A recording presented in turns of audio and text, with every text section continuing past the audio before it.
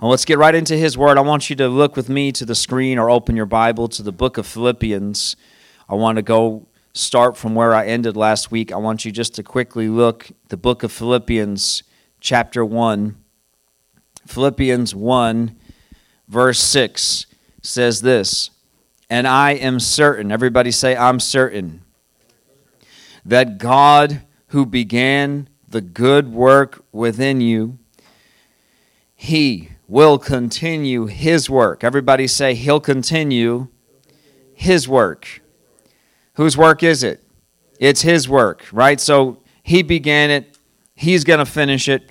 He will continue His work until it is finally finished on the day when Christ Jesus returns. And then he goes on in verse 12 and says, "And I want you to know, my dear brothers and sisters, that everything that has happened to me here," I want you to say this out loud, "everything that has happened to me." That's going to be our theme today.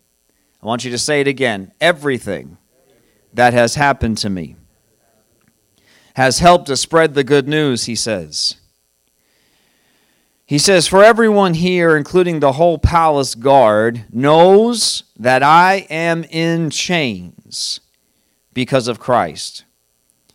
So Paul had been in chains, and we're going to look into that just briefly. But there are some chains that were put on him unjustly, but for the cause of Christ.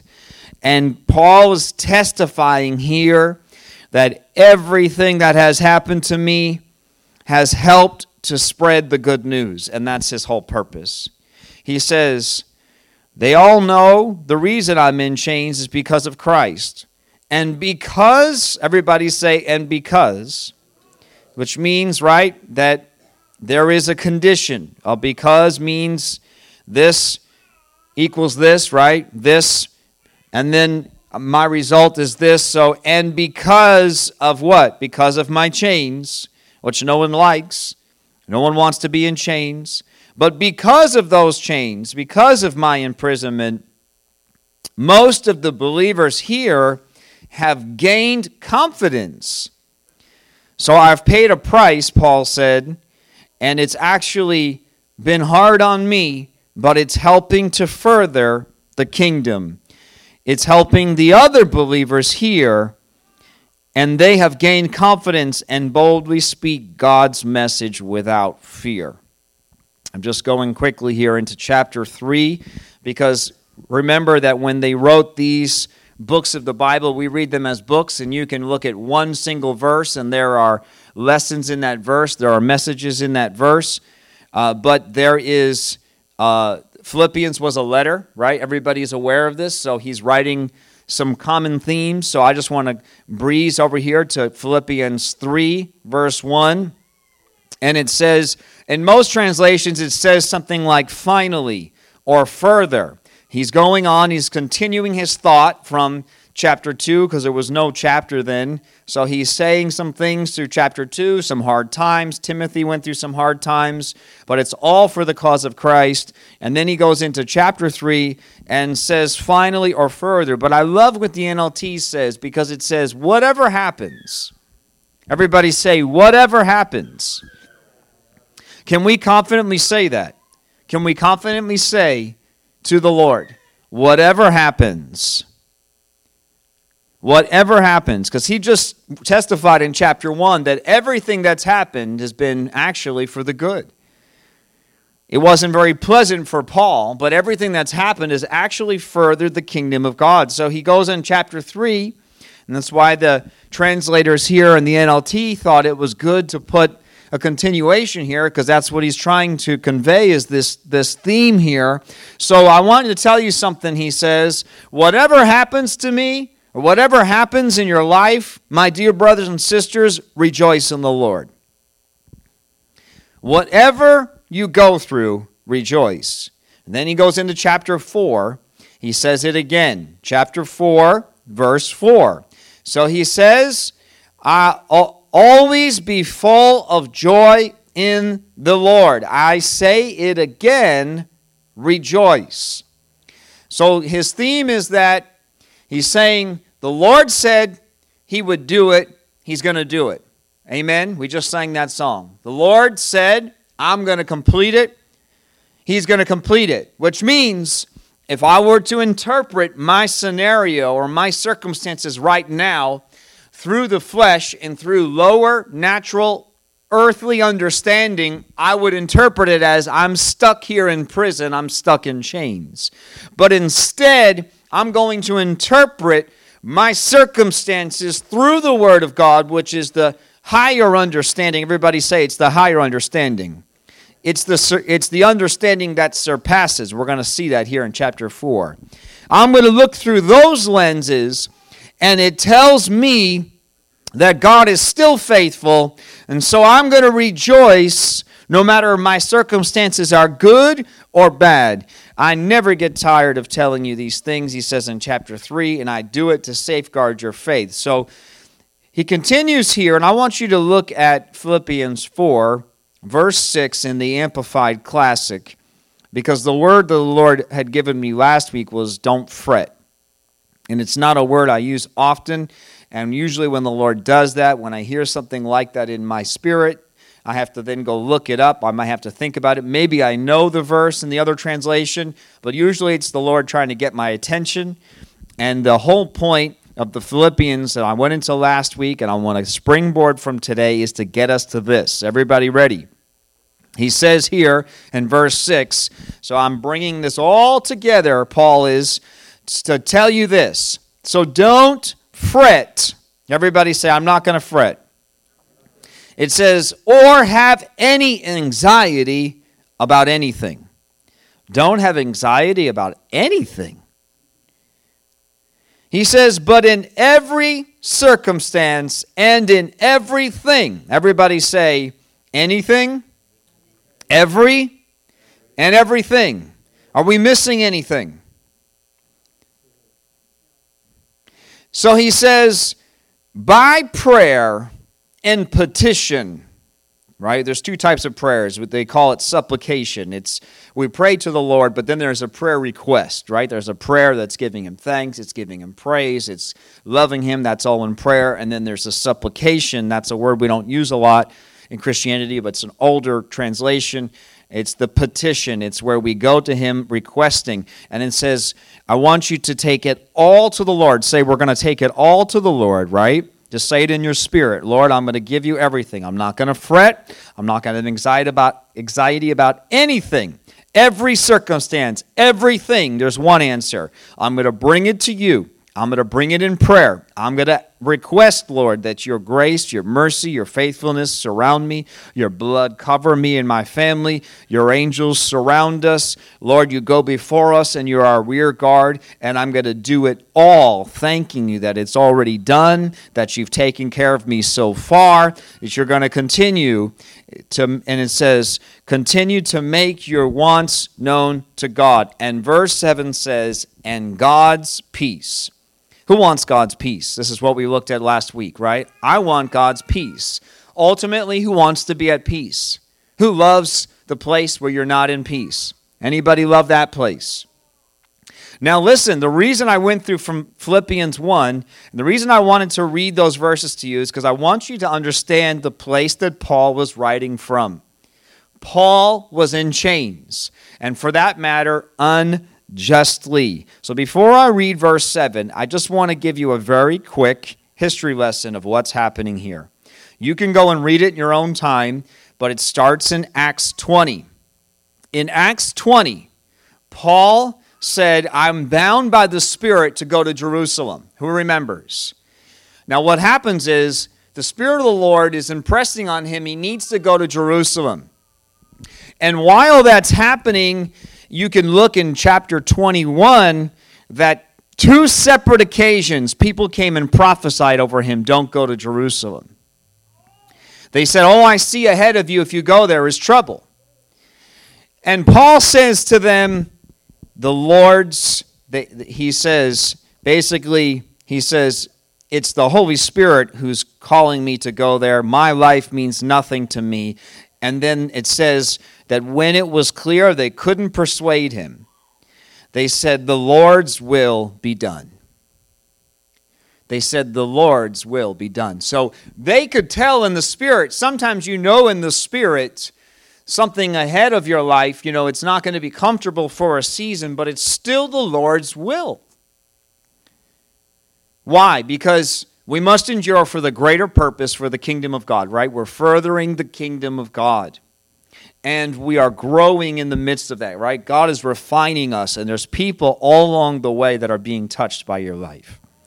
You may not even know that yet. But one day, the Lord's going to show you all the lives that were changed because you endured and stayed with the journey the Holy Spirit had you on, even though it was uncomfortable at times. And so what happens? Well, history is already written for us. We don't have to guess, right, exactly what Paul knew would happen. The prophets knew would happen. They arrest him. He appears before the high council. Then he ends up before Felix, who's the governor. And finally, then he ends up before the king, King Agrippa. And what happens is the Lord comes and gives him a dream. And in the dream, the Lord says to him, that it's my will, and that I want you're going to go to Rome, and that's me, and it's going to be from me, and it's for my purpose. And so Paul already knows that the Lord's with him, and that it's his will. So they're about to charge him with the crimes, and Paul says something very interesting in chapter 25. I appeal to Caesar. Who remembers their church history, right? Paul history in Acts, right? We've gone through this as a church many times, and I'm sure you've read this chapter. You've read through Acts many times in your life as a Christian.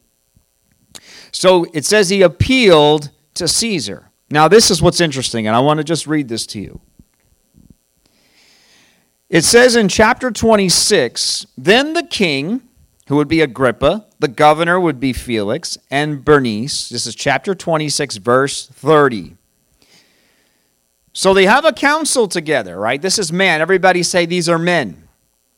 This is not God, and they are not led by the Spirit of God for that matter. Well, they don't think they are.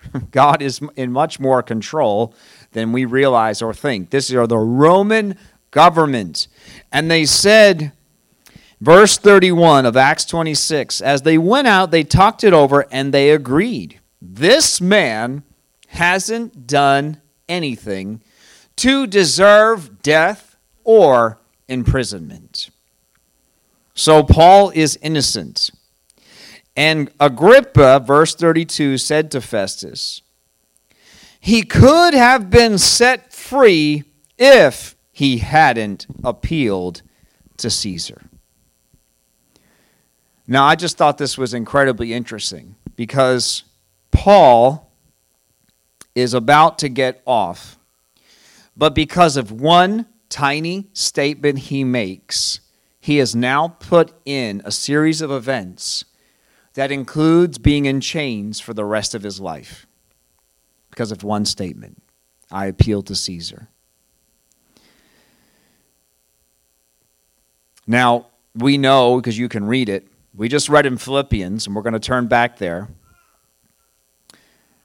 Apparently, Philippians, among many of the other books that he wrote, were when? While he was in chains. So we have an innocent man who's put in chains and is off on this journey. Ultimately, we know from church history, it's not in our Bible, that he was beheaded. Right? Finally, he ends up before the emperor of Rome, and he's beheaded for Christ. The interesting thing is this. God and his plan for Paul included chains. It included chains put on by man. But because of those chains, it took Paul places that no one else could go.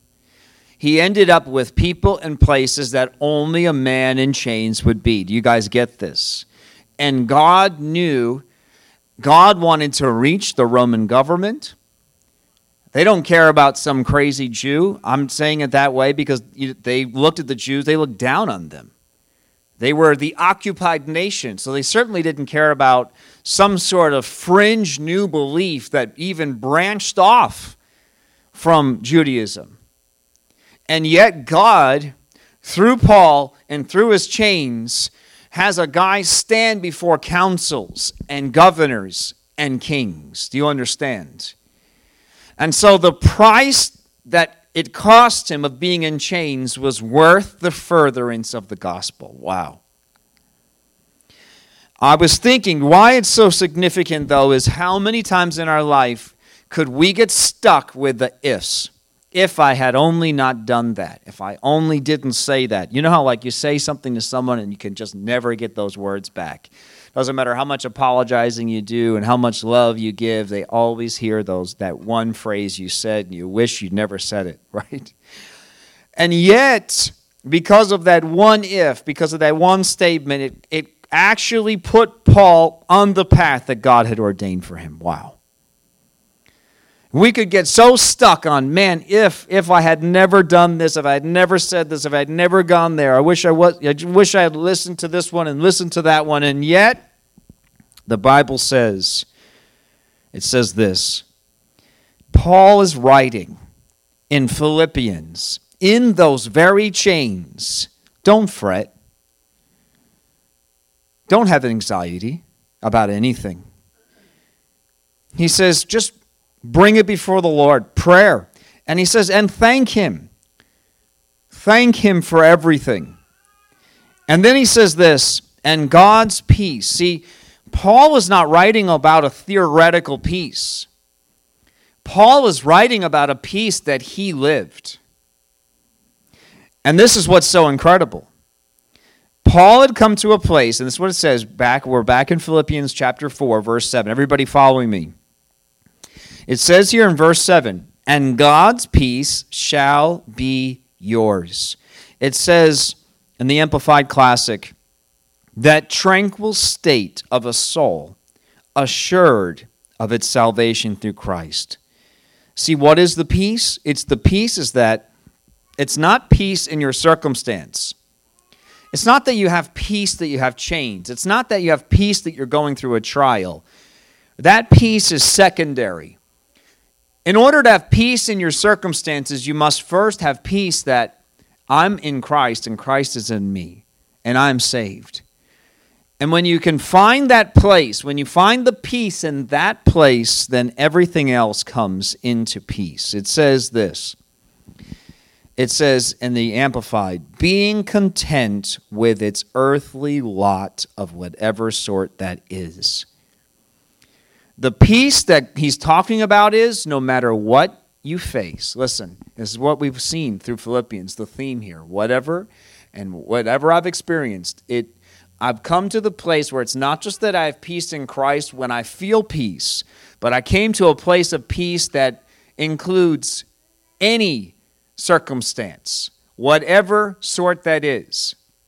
Whatever this earth has brought me, whatever I'm going through, I'm going to have peace. In the New King James, it says this, and the peace of God which surpasses, everybody, it surpasses, everybody say with me, it surpasses all understanding. I talked last week how there's an earthly understanding and there's a spiritual understanding. The Bible says that the peace of God surpasses earthly understanding. Paul had come to the understanding that God was using his life for a greater purpose. He knew that the Holy Spirit had led him in this direction. Even though he had prophecies telling him what would come from it, he knew the Holy Spirit wanted him to go this way. When the Lord asks you to do something difficult, when the Lord, is leading you through a trial that you know that he has directed you to go this way. You know that it's God's will that I go through what I'm going through, and yet God doesn't deliver you from all the circumstances of it, but he's going to deliver you at the end of it. And that's what Paul knew. That's the peace. He had come to the place that he knew that one day the chains would be off, Even his head came off. But one day he would be with Christ forever. In fact, we know that, right? He's like, I'm torn. I just want to go be with the Lord, but it's better that I stay here for now. Of course, you can really understand why he would say, I want to go be with the Lord. Right? We say sometimes when it's a little too hot outside or circumstances are a little too tough, I'm ready for heaven. Imagine Paul. No wonder he said, I kind of want to go be with Christ. I'm torn.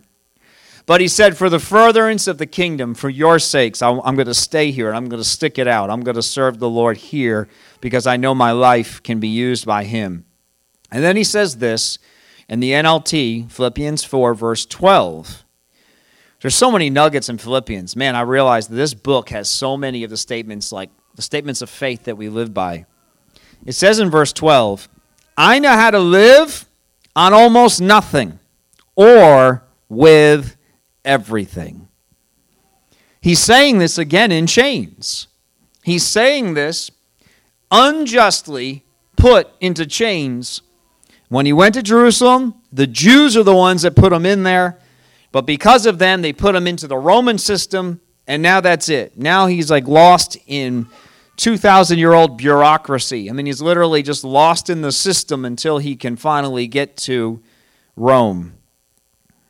And he said, I've learned the secret of living in every situation. Everybody say, in every situation. You see the common theme here that he's going through? Anything, everything. See, sometimes, like I said last week, we say, well, you don't understand. My situation is different. We all think that our circumstances are different than others, right? And no one understands. But if you really learn the Word of God, which is a superseding, a surpassing understanding, a peace that surpasses, then I have to understand that actually, when he says everything and anything, he means it. And he says whether I have a full stomach, whether it's empty, whether I've got plenty, or whether I've got little, whether I'm comfortable or I'm uncomfortable, whether I'm hot, whether I'm cold, whether I feel loved or I feel unloved, whether I'm taken care of and everybody's nice to me or I'm abused. He says, I can do everything. This is my secret. I learned it's through Christ who gives me strength. And verse 19 says, and this same God who takes care of me.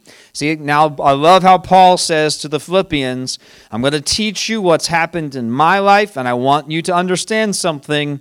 The same God who takes care of me will supply all your needs from his glorious riches which have been given to us in Christ Jesus. Wow. Who's blessed already? The word is so good, isn't it? I want to look from this, I want to spring from here now. I want you to look with me, and I believe that was important to lay this foundation. Most likely, I say most likely because I don't want to speak for the Holy Spirit. He may change next week, change my mind next week. It's not him changing his mind. But I'll probably get into this for 2 weeks. So I'm just going to start here for the next few minutes, but I want to move from that to another man who was in chains in the same way. I want you to see this was not just Paul. Paul is not the only person who was innocently put into a situation that he couldn't help, but yet he learned to embrace it. He learned to embrace it. He learned to find peace in his situation. He actually learned to thankfulness. He found that he could thank God even in that situation. And then if you read through the letters that he wrote during these chains, you actually see so many miracles. He's talking about how he's blessed by this one and blessed by that one. And I was with you here and I love being with you guys there and so on. And he goes on and on. And then it says this. It says, the word says that Joseph went through the same thing that Paul did thousands of years earlier, the same story. I want you just to hear this. I've mentioned Joseph many times in the last 6 months, and I've pointed to his story, but I have not actually read any of his text. But he's come up a lot. The Lord has been bringing him into the sermon, like he just comes into my sermon. It wasn't in my notes, and Joseph enters my sermon many times over the last 6 months. Sometimes I don't remember what I wrote. I can't go back and check all my notes because he wasn't in there. But I know I've mentioned Joseph many times over the last 6 months, and I felt like I needed to bring some text into this week, and again, like I said, most likely next week as well. But I just want you to hear this. Joseph was a slave for 11 years, and then he was put in prison for 2 more years after that. 13 years in captivity, and he was innocent. Joseph remained faithful to God, even though he could have rebelled and he could have become bitter. Joseph was abused, yet he forgave. This is a picture of Jesus. And then we see that he went lower and lower and lower. And it's a kingdom principle. In order to go higher in the kingdom, you must go lower. Jesus said, whoever wants to be the greatest must be the least, right? So this principle has been established throughout our entire word. Joseph's story is only here in Genesis 37. We're only 37 chapters in to the beginning of the Bible that takes us a year to read, and already the Lord's giving us a very clear picture of what it means to truly stand in the gap for your brothers and sisters, giving us the picture of Christ, ultimately then the picture of us on the earth, Paul living in the image of Christ. 37 chapters in, laying the foundation for the Christian walk. Isn't that amazing?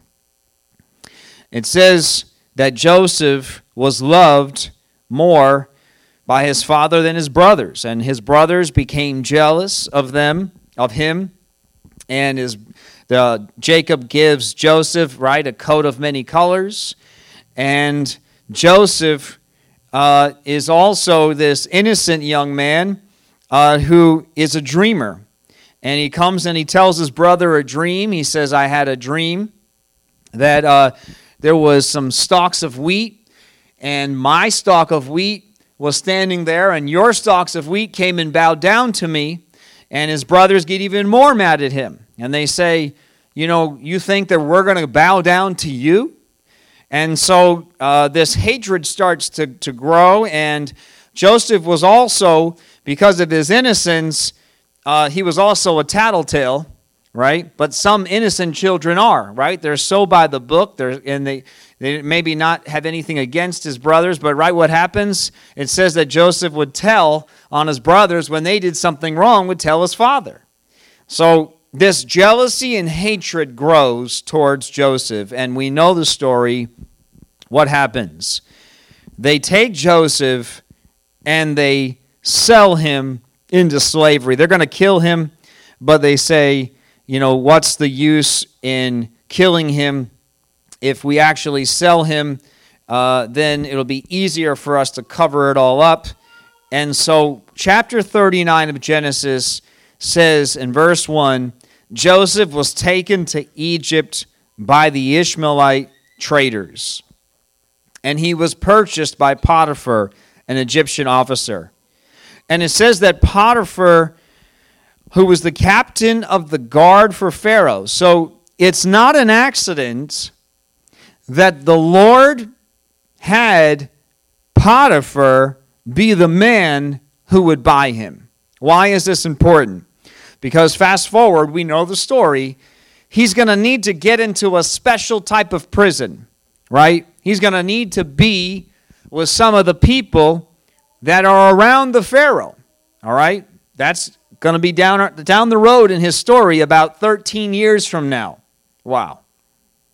So the Lord 13 years in advance says, I'm going to allow this jealousy to cause a pain on you. Jealousy and bitterness and envy. Do you know the Bible says that Jesus was crucified because of jealousy and envy. Joseph actually is what we call a type and a shadow. He is the picture of Christ in the Old Testament.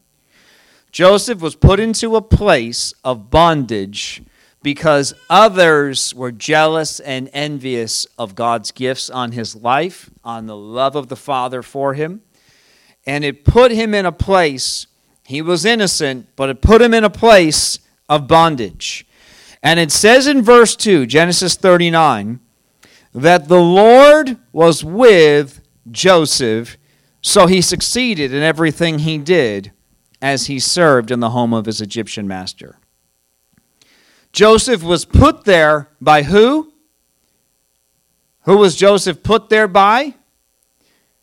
Well, we don't know, right? Oh, you're confused. You don't know how to answer me because you think I'm tricking you because you're like, well, I know it's God, but his brothers did it, right? We know the end of the story. It's going to be one of the punchlines I'm going to get to in about 10 minutes, that God did it. But who did it in the natural? Man did it. Natural, human, jealousies, natural envy put him there. Right? Your earthly circumstances can put you in a place, and you can look to the natural circumstances and blame them the rest of your life. You can be stuck and think, man, if only I had shut my mouth, if only I was never a dreamer, if only I never had that dream, if only I never told anybody about my dreams, if only my father wasn't so nice to me and in front of my brothers. I mean, we could go through all the crazy ifs. And yet the Bible says the Lord was with Joseph. So it says he succeeds in everything he does. And then just fast forward here, Potiphar sees it, verse 3. And so Potiphar puts him in charge of his house. Who wants to be in charge in bondage? It's kind of like my kids always, Levi's always saying, would you rather? Would you rather this or rather that? And I said, I don't want either. Who likes those would you rathers? I hate them. Would you rather no toes or no fingers? I'd rather have my toes and my fingers, okay? And he's basically saying, would you rather be in bondage or be in charge in bondage? I mean, that one's easier. I'd rather be in charge in bondage, but I don't want to be in bondage. And you get my point, though, that sometimes life puts you in a place and we could be so frustrated, so miserable, and yet the Bible says the Lord was with him. We need to learn, like Paul did, to recognize God in your trial, because what will happen is 13 years later, you're just going to be miserable and bitter.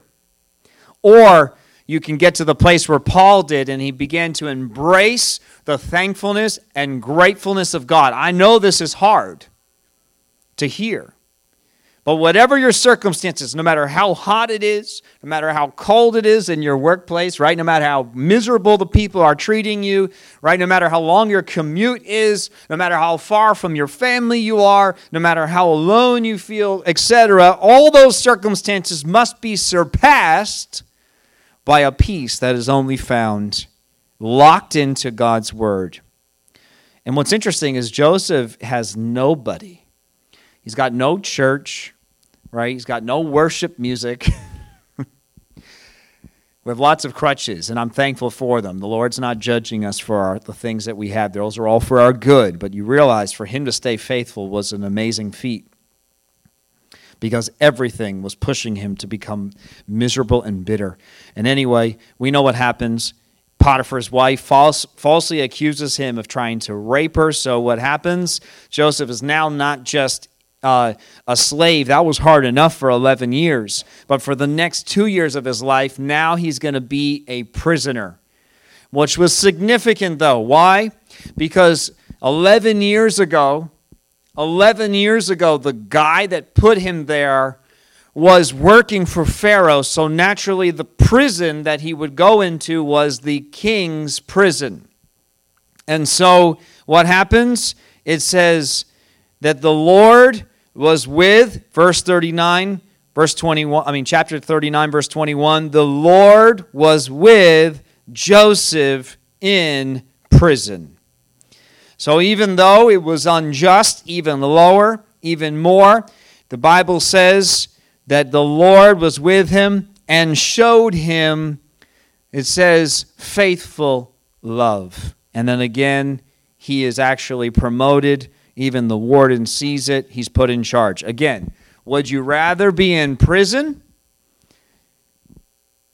and just be some guy, or would you rather be in charge in prison?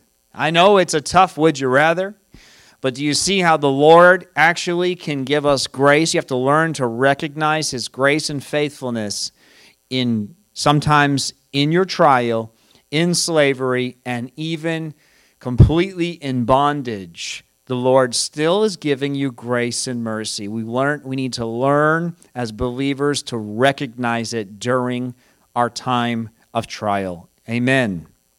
Do you see that? And it says, verse 23, the Lord was with him and caused everything he did to succeed. Now, if I was Joseph, I would have rather been succeeding back in my father's house and say, Lord, this is where I want to be, but the Lord's will be done. Anyway, chapter 40, because I'll get more into this. Don't worry, I know it's 12:10. I'm not going to preach this for the next 30 minutes. I'm just making a point here. What happens? We know. Cupbearer comes in there, right? We got the king's cupbearer, right? The king's servants. And they're in there and they have dreams. And Joseph's like, I know, the Lord can interpret your dream. I can do it. And then he says to them, remember me. And then he says this in Genesis 40, which I think is important to note. He tells them to remember him. Go back to Pharaoh and tell him this, that I'm innocent. He said, verse 15, I was kidnapped from my homeland. I was kidnapped from peace, and I've been put in a place of bondage, the land of the Hebrews. And now I'm here in prison, and I did nothing to deserve it. Now here's what happens. Chapter 41, it says in verse 1, 2 full years later. Who can say to the Lord, you think, man, it's been 11 years, but here's my chance. And it's 2 more years. Now what happens? We know Pharaoh has a dream. No one in the land can interpret Pharaoh's dream. So this is what's amazing. It says, verse 9 of chapter 41, finally, the king's chief cupbearer spoke up, and he says, I've been reminded of my failure. Now, it's easy for him to say, isn't it? A little hard for Joseph in prison. You know what? I forgot. Actually, Pharaoh, I forgot. I totally forgot. I'm just so sorry. I forgot. 2 years ago. Well, Joseph's still in prison. There's a guy in there. He's a young Hebrew, and he told us our dreams. Maybe he could tell you your dream. So they bring him out. It says, verse 14. I want you to hear this verse because I want you to be encouraged by this. Because I'm not prophesying here to anyone that, like Paul, you're going to be in chains until you're beheaded. That's not my point. My point is that the Lord will be with you during the trial. There are lessons to be learned. There is a maturity that is happening in it. And we need to learn to have peace in every single circumstance. That's in the good times and in the hard times. Because we need to recognize that God, if God is God, come on, let's just raise our hands. I'm testifying God is God. And if we're going to testify of that, right, when we got saved, then I must come to the place where I have peace in every single circumstance. And I have no right in God to be anxious or worried or fearful or certainly to rebel and sin and pull away because I don't feel like dealing with this. Amen. And so it says this in verse 14, and this is the word the Lord has for you. Pharaoh sent for Joseph at once. There came a moment. It took 13 years. And we don't like that. No one wants to hear that. But in an instant, it says, and I love how it says, he was quickly brought from prison. At once and quickly. We call these the suddenlies. Who's aware of the suddenlies in God, right? Suddenlies. Suddenly everything changes. Who believes that your baptism, suddenly everything's going to change? I believe those waters are going to change some things. Amen. Suddenly some things are going to change. At once. Suddenly he's clean. They give him new clothes. He's changed. He's shaved. He's standing before Pharaoh. And Pharaoh says, can you tell me my dream? He's like, I can't tell you the dream, but God can. And that's testimony right there. We don't really have any information about him during the 13 years of his heart. The reason we can surmise that he remained faithful is because of how he handled Potiphar's wife. That's one. Two, that they all put him in place of a position and power, so that shows us that he was honorable and had integrity. And finally, the third reason that we can see that he was faithful is that after 13 years, he says, I can't do it, but God can. He still knows that it's God and God alone. It's God it's his God. He's still calling him his God. And so he gives the interpretation from God.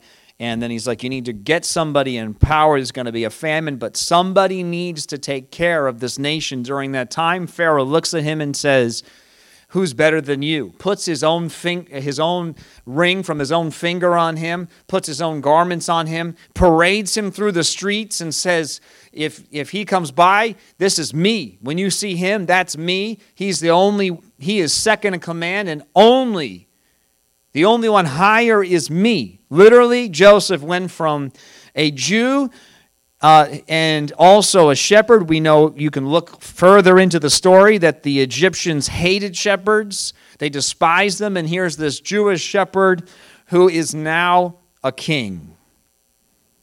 And it says this. We'll look more into the story. Now I know for sure we will, because it's a lot. Barely touched it. But I'm going to fast forward with you, and I'm going to leave you with this. At the very end, Jacob ends up down there, right? Who knows the story, right? They go and it's a big, long story, but Jacob ends there in Egypt, and he saves everyone. And it says that when Jacob died, Genesis chapter 50, let's start with 15. It says, now that their father was dead, they said they were fearful because they're like, well, now Joseph's anger is going to pay us back for all the wrong we did. And verse 16 says this. So they sent this message to Joseph. Before your father died, he instructed us to say to you, please forgive your brothers. Wow, that's asking a lot. Who would like to be put into 13 years of slavery and then just all you have to do is just forgive? That's all. Just forgive them. Sounds so simple, doesn't it? Please forgive. This is the breakthrough. This is the breakthrough right here. This is why Joseph was placed, because he had already forgiven them. It's going to be stated here, but it was already done. He says, please forgive for the great wrong they did to you. Their sin is treating you cruelly and so on. He didn't say any of this, but they're just nervous. And Joseph received the message, and he broke down and wept. Verse 18. Then his brothers came and threw themselves down before Joseph. Look, we are your slaves, they said. Now this is a mirror of what they had done when they first came there, right? But this is a prophetic picture of exactly what he had dreamt as a young boy. And now there's no pride in it. There's no him watching them bow down to him, right? He had been humbled by the Lord. There is zero pride, and it's in humility. Right? Pride comes before the fall, but the humble, the Lord says, he'll lift them up. And sometimes he forces you to be humbled to that place of brokenness and weeping before the Lord, and that sounds so hard, but it gets us to a place of maturity. We come into a place where we forgive, where we love, we come to peace. And it's that peace that he had, and he said, verse 19, this is the very last thing. Joseph replied, don't be afraid of me. Am I God that I can punish you?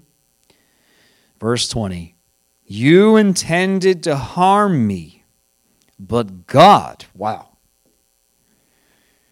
It does not matter what and why and how you were put into the position you are. You need to recognize that it doesn't matter who did it to you, what they said, and how much it hurt. God did it. God allowed it. God intended it all for good. He brought me. He did it. God did it. You think you did it, And it hurt me in the natural. But actually, God was in it because it brought me to this position I'm in now, so I could save the lives of many people. Don't be afraid. I will continue to take care of you and your children. So he reassured them by speaking kindly to them. Wow. God is so good, isn't he? No matter what has happened, anything, everything, there is a peace that we must come to. There is a settling. There is a humility. We must let go of everything and everyone. You cannot have, if you want bondage, hold it against someone. You want bondage, be bitter, be hard, get angry. You want bondage, that's it. Or we can learn to come into the place where we forgive and we forget and we release. And I'm telling you, by his word, that's the place. Until those chains come off, you will have an internal peace. And then there'll come a day where that internal peace becomes external. Because the Bible says that he named his son Manasseh, which means what? God has made me forget all my pain, all my misery. He literally names his son as a testimony that everything he went through, he came to an internal peace, and then there's the external peace. Amen. Lord, I just thank you for your word, and I thank you, God. I pray that it would be good seed and good ground. Grow this in us, Lord God. Grow it in us. I pray, God, that we would release those. And we release the things, Lord, that have put us in places of bondage. Would release it, I pray, in the name of Jesus. And I thank you, God, there is a freedom that's coming. There is an instantaneous cleansing, Lord, a releasing and a cleansing and a promotion to, Lord, a place, Lord, of freedom and of peace. In Jesus' name I pray. Amen. Bless you.